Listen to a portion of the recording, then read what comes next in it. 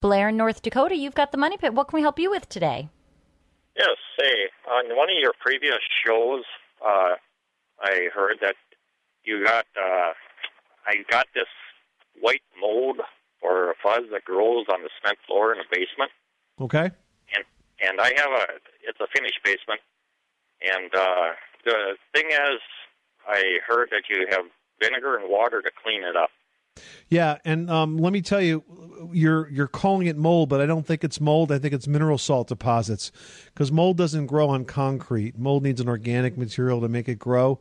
But typically what happens is if you get high water, moisture, humidity, you will get some of that water will evaporate off and leave its salts behind. So you end up getting this sort of white, grayish, crusty stuff that will form on block walls and also concrete floors. Yeah, and you'll even see it around faucets, like in your kitchen, if water sort of like pools there. It's just the mineral.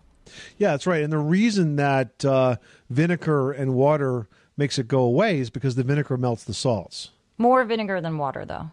Yes. And white vinegar. Is there anything there that you can keep it from coming back? Maintain your water and moisture on the outside of your house. Yeah, improve your drainage and your gutters at the outside of the house. That's generally what causes it. If your gutters are clogged or not discharging well enough away from the foundation, if your soil is not sloping away from the walls, those two things cause this problem on a very frequent basis. Yeah, we got a sump pump in the basement, and we're kind of in a... Does it go off when you get heavy rain? No, not really. Yeah, does it go off other times? Well, yeah, we got, kind of, how would you say it, water troubles here in North Dakota, so... Well, if your water troubles get worse after heavy rain, then it's sourcing at the drainage conditions at the foundation perimeter. I would start with those. Even if you did have a high water table, it's very likely that poor drainage conditions at the foundation perimeter are the number one cause of this. Okay, thank you. This is the story of the one.